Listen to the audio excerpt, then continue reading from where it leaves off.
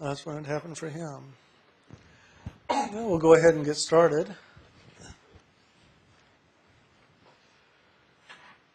So let me go ahead and just make an announcement now so we'll have that done and then I don't have to remember it.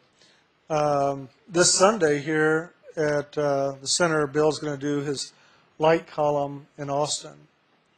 So if you would like to participate, be here at 2 o'clock. It'll be from 2 to 4, and it'll be a lot of fun.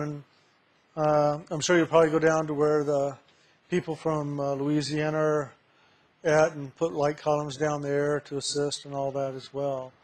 It can be a lot of fun to put them and then to watch and see the transformation that actually does take place with situations and places. A little story real quick and then I'll go into meditation. Years ago, I had gone down to the